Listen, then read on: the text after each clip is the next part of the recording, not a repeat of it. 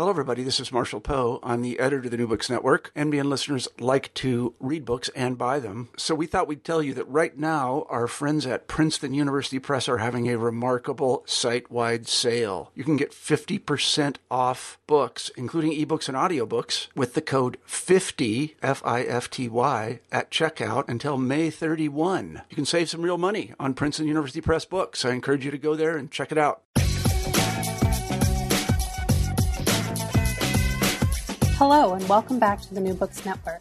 Today we will be discussing Bicycling and the Law by Bob Myansky, bicycle lawyer, cyclist right advocate, former U.S. Olympic cyclist, and pro cyclist.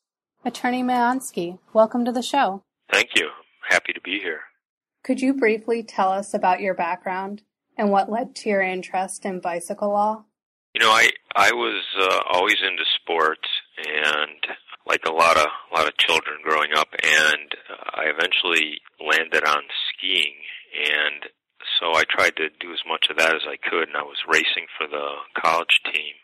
And I came out to Mount Hood, and I saw that the U.S. team practiced and trained on bicycles, so I thought that would be a good idea, and I got a bike, started riding, and I switched from ski racing to bike racing, and so that's what I did for my 20s and part of my 30s before I went off to law school. And after law school, I looked around at what kind of work I wanted to do, and I kept getting back to biking. You know, I wanted to ride. I wanted to get involved, somehow bring together my legal career with my passion and the sport that I love.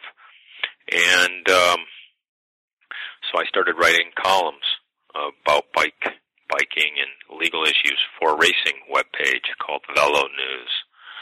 And every time I would get a question posed, I'd have to do a little research, and I was having a hard time finding any kind of go-to resource. And so it dawned on me at that point that perhaps someone needs to make a new book.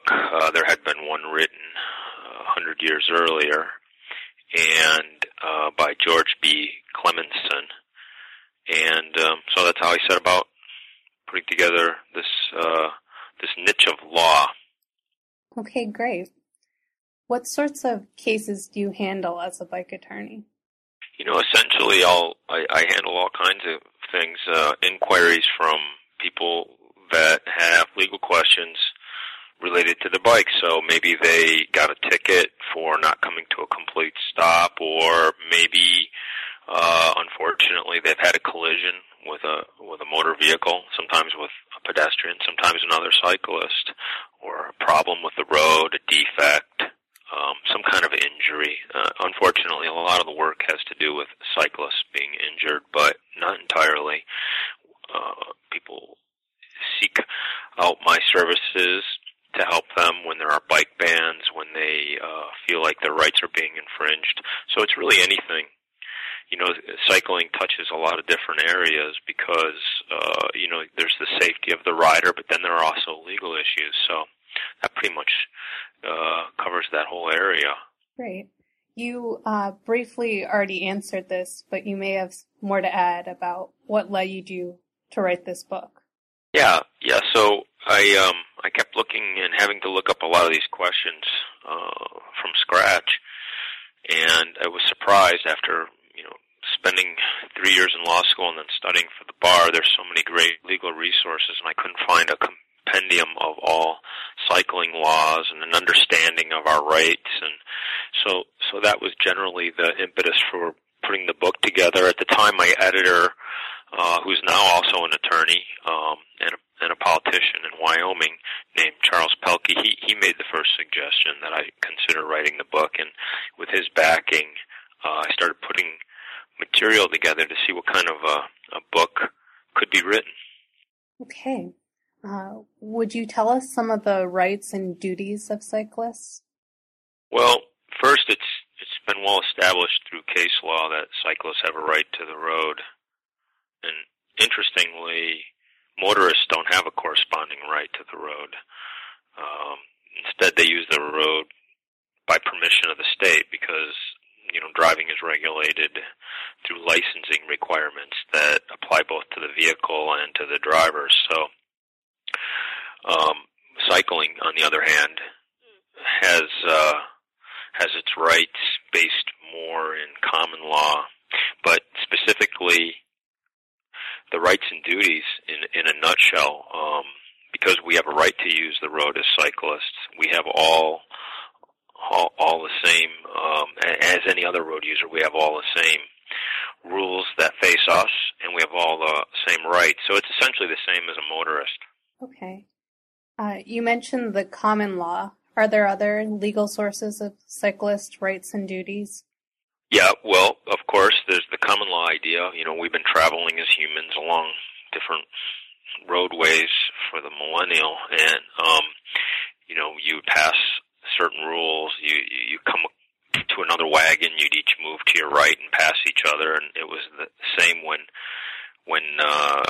people started using bicycles. And so if we look back at some of the very earliest, and this is in the late 19th century, in the late 1800s, the Industrial Revolution was underway and there were new technologies, and what happened was that someone came up with a bicycle as a way to move around with human power, and that rage hit the United States as well. And if we look back at the first statute, would it be the New York law of 1887? It's Chapter 704, and it's named an act in relation to the use of bicycles and tricycles. And essentially what that law said in New York was, and what it did, was establish that cyclists had the same legal rights and duties as persons using a horse-drawn carriage. And that's sort of the seed for almost all statutes and case law from that point forward. So I would say that we have New York to thank, but soon on its heels, we can also find some other seminal cases around the country. There's State versus Collins and the Supreme Court of Rhode Island from 1888 that established that the bicycle is a vehicle within the meaning of the law. And a really important case that is often cited came from, it's an earlier case, even predates the New York statutory designation of cycling rights, and that was the Swift versus the City of Topeka. And this has to do with the right to travel.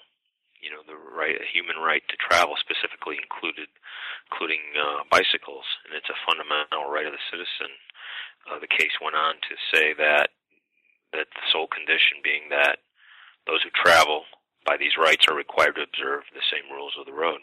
Could you give some examples of why and how cyclists gained these legal rights? Well, what happened was when the first bicycles started to appear on the roads in big numbers, disputes were had between the same things that happen today, actually. All of a sudden there were people moving around at a speed that was unheard of, and disputes became inevitable, and if there was a collision, who would be at fault?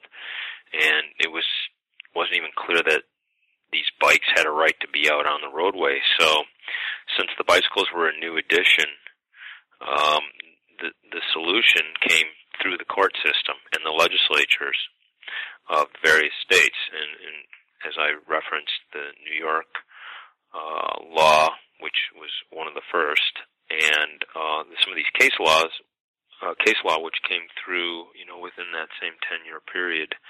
And, a lot of this has to do with the people that were at the forefront of cycling at the time. And so there was really a movement at the time to establish the right of cyclists to the road via protests and using the court system.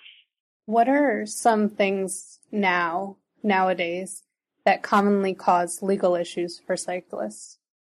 Well, one of the things that cyclists face in the modern era is sharing the road with all sorts of other road users. And inevitably, as happens with motor vehicles, there are collisions and there are injuries. And so one of the main things that causes a legal issue for a cyclist is when they have been involved in a collision and they're injured and they have tort rights against the negligent party if in fact they're by the negligence of another. In other words, people get crashed. We don't like to use the word accident, and we use the word crash or collision. Some other things that can bring up legal issues for cyclists are interactions with law enforcement officers, riding in different formations. You'll notice that people ride side by side. Sometimes they're in large groups, and there are different rules pertaining to the formations that you can ride in, depending on what jurisdiction you're in, the road type. So there's also infractions. Just like a person in an automobile, you can get a ticket for speeding, you can get a ticket for riding the wrong way, for not stopping, for failing to obey traffic control devices, failure to yield. So it's essentially all the same kinds of issues that a motorist may seek legal counsel for. Could you tell me a little bit about why you don't use the word accident? Sure. The word accident, so if two people are operating vehicles, could be two cars, could be a car and a bike, and one of them doesn't check we'll put it on the motorist. So the motorist is driving along and overtakes a cyclist and then decides they want to make a right-hand turn, and they fail to use their turning signal, or more importantly, they fail to yield to the cyclist who has the right of way, and they turn, and the cyclist collides with their vehicle and is injured. When we call this an accident, what we're saying is that it couldn't be avoided. It's no one's fault. But when we look at the facts that I presented, the motorist could have looked in their mirror. They could have yielded as law required. So it wasn't an accident. It was negligence. Accident, as a term, is being removed in New York and in many other states. They're called collision reports or crash reports, because we want to make the roadway safer for everybody. We have to start with language, and we can't label and identify human behavior which is causing these problems as an accident, because an accident is something that no one can predict and no one can anticipate, whereas we learn that many of the injuries on our roadways are caused by people failing to use the proper driving techniques and failure to look out. So it's essentially a word that's moving out of our language when we describe collisions. And in fact, the media has come a long way in the last 10 years, and they're no longer calling these things accidents. There was a really tragic event last week in Michigan where 5 cyclists were killed and several more were injured, and a few news outlets used the word accident, and they were taken to task for it immediately, and then took down that description and called it a collision or a crash. So what are your top 3 suggestions for riders in 2016? Well, I'd like to back up and say, not back up, but just go to a more fundamental view on that question, and that is, if you're a cyclist, you're probably adept at using your bike, but you may find that you could improve both your enjoyment and your safety if you would increase your bike handling skills. So what happens is people get a level of competence and they feel like they're ready to go on the roadways, and it's sufficient to get them down the way and to their destination and back. But my suggestion is one of the things that people can do in 2016 is work on their bike handling, practice stopping, practice being able to look backwards behind you while you ride in a straight line. Essentially become more comfortable. It'll increase your pleasure and your safety. So that's number 1 on my list. Number 2 is my suggestion that riders get a mirror. There's a number of reasons why people don't use mirrors on bikes, but I'm an advocate for mirror use. I can tell you that once you start using a mirror on a bike, you'll find that it is a great tool and that you will never want to ride without a mirror again. So I'm often just yelling into the wilderness on this issue. Mirrors are seen as in the racing world, mirrors are seen as being a tool of a beginner or a really cautious rider, which is a stigma which I hope will eventually fade away. And the last thing would, for 2016 in the way of suggestions, is that if you're a rider and you love moving around using your own power, try to invite other people out. See if you can share this love we have for this sport and for this transportation mode, and get some other people out riding. You know, I got my grandmother to ride a bike when I was 5, and she was in her 50s. There was a bike lying around, and I came up with a suggestion. I don't know where or why. And she ended up riding bikes until for the rest of her life, and it was a great thing for her. And I think, well, there's a lot of people that could be introduced to this way of traveling. It's quite pleasurable. Right. One thing you talk about in your book is bicycle insurance. Do you think that'll be available anytime soon, or will cyclists need to continue to rely on automobile or health insurance policies? Well, that's an interesting question, because in the last 5 years, there's actually been a launch of several bicycle-specific insurance policies that are available to the market. And I haven't checked just recently, but I know within a year there were at least 3 companies underwriting insurance policies for cyclists, because the problem, as you may know, is that to get coverage, insurance coverage, in many cases you have to have an automobile, and then you hope to seek some coverage within the terms of your automobile insurance. Well, not everybody that rides a bike has a car. In fact, many people ride bikes because they don't want to own a car. And so this is good news, and I think that the market's going to continue to change on this issue, because I know there's a few, Spoke Insurance is one of them, and there's a few other, I think Velo Insurance is another company, but some of the major insurance carriers now are marketing and selling bicycle insurance. And the terms are very variable. They could be anything from protecting you, for your property damage, for theft, and even for your own liability, because when you're riding a bicycle, just like a person operating a motor vehicle, if you make a mistake and you cause an injury, you're liable. And homeowners and renters insurance will often cover a cyclist who's out and about and causes an injury. But if you don't have renters insurance and you don't have homeowners insurance, you could be stuck with the responsibility for the injuries that you cause. And although bicycles are not very heavy vehicles, and we don't crush and roll over people, it is possible, even for a pedestrian, to cause an injury to other motor vehicles and other road users. So the short answer is bicycle insurance is here. The longer answer is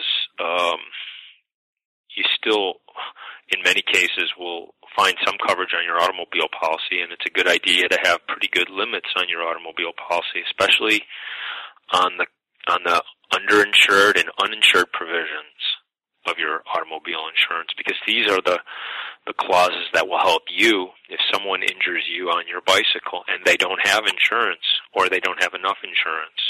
All right. Thank you for that explanation. Another thing you discuss in your book is the different types of defective product problems. Could you tell us a little bit about that?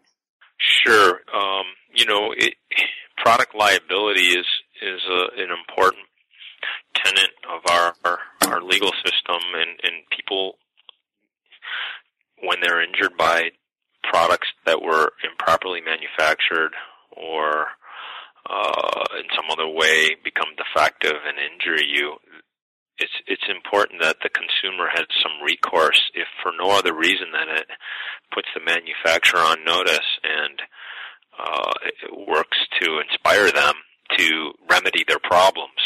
That's the good news about product liability. The bad news is these are very difficult cases. From a professional standpoint, product liability cases are incredibly difficult cases to prosecute. As an attorney, you have to become well-versed in all of the engineering behind the product, and you also carry, as the representative for the injured party, the burden of proving the defect, which means you're going to have a team to assert your case, including engineering reports. And, of course, the manufacturer will have their engineer, so it becomes a battle of experts. It's all quite complicated and very difficult for the juries, and the whole process is very expensive. So the best thing is, to buy safe products and stay out of trouble. These are typically catastrophic cases. In other words, if I'm riding on a bicycle and it breaks in half and I break my collarbone, I may have a claim against the bike manufacturer or the retailer that sold the bike, but the costs and my damages are relatively small. My bone will heal up in my shoulder, in my clavicle, and I'll get back on the bike. But the legal case that was instituted may last 5 years or longer and cost hundreds of thousands of dollars. So as you can see, it wouldn't really make sense for somebody, unless they had significant injuries, to seek recourse in product liability law. It's nowhere that anybody wants to go. The real solution is that manufacturers make safe products that we can rely on. So the problem really is the expense and the difficulty in proving up these kinds of legal cases. Okay. Could you briefly tell us who Albert Pope is? And if he were alive today, what would you say to him? Well, Albert Pope was a Union soldier. I think he was an officer from Massachusetts in the late 1800s, and at some point he went to, I believe, a World Fair or something like that, and he saw a bicycle, what would be called an ordinary, which is the one we've seen many pictures of, with a large wheel and a small wheel in the back holding up. Sometimes they're called penny farthings, because a penny and a farthing, which are two coins in England, if you set them on their end next to each other, they look very much like this bicycle. And Albert Pope had one made and then started importing them. He bought up a lot of patents around, because at this time this was a new invention, and there were lots of claims for the patent rights to this new invention, and different countries had different ways of doing that. So he bought up patents and basically became the main importer of bicycles into the United States, and then became a manufacturer of bicycles before he moved on to automobiles. And while he was still making bikes, he really spread cycling throughout the United States. And he also formed the League of American Wheelmen, or the LAW, which is now still in existence, but now it's called the LAB, League of American Bicyclists, and of which I'm a member.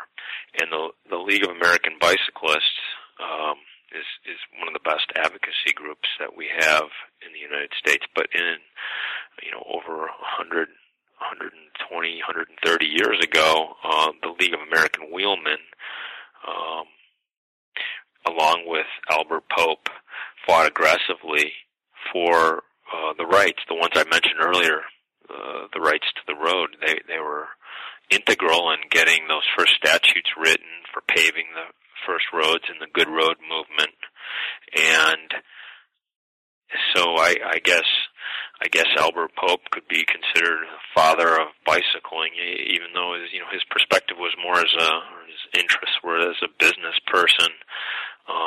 He was an entrepreneur, and he deserves credit for getting the bikes and the bike movement and the bike heyday started here in the United States. But if I could talk to Albert Pope, I would thank him for his wisdom in establishing our right to the road right from the start. I mean, we had a right to the road before anyone else, established by both statutes and case law, in large part because of his vision of seeing, even if it was selfish because he wanted to sell more bikes, he wanted to protect his business interest. I would thank him. It's made a great career for me, and it's allowed me to ride all over the country and in most cases use the roadways, which are a part of the commons, by the way. You'll hear people say that the roads are for cars, but in fact the first roads were built for bikes, the first paved roads. And the road system belongs to all of us, and we can use it in all the ways that are legal, which means, depending on your state, you can skateboard, ride on a horse, you can ride a bike or drive a motor vehicle or a motorcycle, because that strip of land, which runs all over the place, belongs to all of us. Talking about him having to fight to establish rights, do you have any suggestions for reaching out to people who are biased against cyclists? Well, I do. It's a big challenge, because if you don't ride a bike, then you probably see us as something different than you. Especially depending on the kind of riders, people wear different outfits and they conduct themselves and travel. There's some differences about the way we have to use the roads than you do as a motor vehicle. And so these are all things that, pigeonhole us as something different, something unusual, even though we've been here longer. And even though the cycling movement is continuing to grow.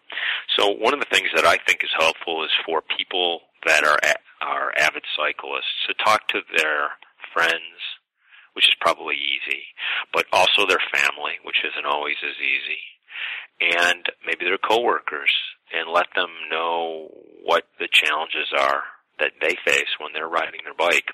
In other words, humanize cyclists. In fact, I've seen movements that are fairly effective where they have on the back of their jersey things like, father, son, daughter. In other words, I'm a human.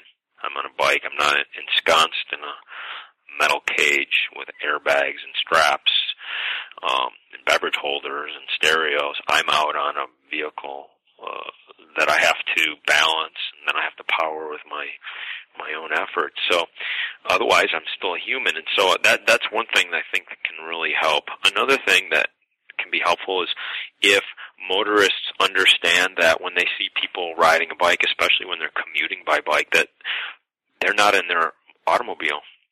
They're not in a motor vehicle. They're not in the queue. They're not clogging up the roads. You might get frustrated being caught behind a cyclist for 5 seconds, and literally many of the encounters we have are that short. People just have this illusion that they're going to never get where they're going. They're in a mad rush to get around you. And then when they get caught at the light, you pass them back. So they've gained nothing by making a dangerous pass and getting themselves all worked up. So some of the antagonism is illusory, the sense that the cyclists are taking something away from them, either in the way of bike lanes or, blocking the road, getting in the way of their road, because as I mentioned, it isn't their road, it's all of our road, it's the commons. And they should also remember that bicycles aren't putting out emissions and polluting. They're allowing people to use their body and be healthy, which takes a burden off the healthcare system, which is a benefit to all of us. And, it's making the air cleaner. And it also makes streets, villages, and towns more livable. It's been shown that when people can ride their bikes in cities and towns, that it's good for commerce. It helps businesses. It makes it more livable. In other words, it's a good thing for everybody. So basically, motorists need to just relax and maybe try riding themselves. And I think another important thing that I want to put a fine point on it is that motorists should remember that when they see a cyclist, it's just a person on a bike, just like they're a person in a car. And that person could be their boss's son or daughter, or it could be their employee's fiancé, or it could be their softball coach's niece. In other words, it could be just like someone that they care and love. And so when they keep this in mind, they'll pass and obey their right of way and treat us a little better when they can remember that we're humans just like they are. All right. Those are all great suggestions. Thank you. What sorts of things do you do beyond your law practice to promote the rights of cyclists? Well, I think one of the things I do is I get people to ride bikes. I explain to people now how does that promote the rights of cyclists? We know that the more people that ride, the safer the roads are. The more people that ride, the more that we become a familiar sight, and that makes it safer for everyone, which really, I think, runs to the rights of all cyclists. But in my personal life, I sponsor rides. I'm a part of the Bike Law Network, which is an advocacy group around the country of bike attorneys. I do different events on my own. I did the Naked Bike Ride here in Portland a year ago with 10,000 or maybe even 15,000 other people on an unusually warm evening in June in Portland. It was still in the 90s at night, so that was really fun. And that event happens in 2 weeks. I don't know that I'll ever do it again, but it's certainly fun to watch. I know they have them all over the world now. So I mainly I sponsor racing teams, which in turn also give back to the advocacy movements. I volunteer and support the League of American Bicyclists and the Bicycle Transportation Alliance here in Portland, Oregon. I really want to thank you for being on the show today. I really enjoyed it. Thank you. I enjoyed it as well.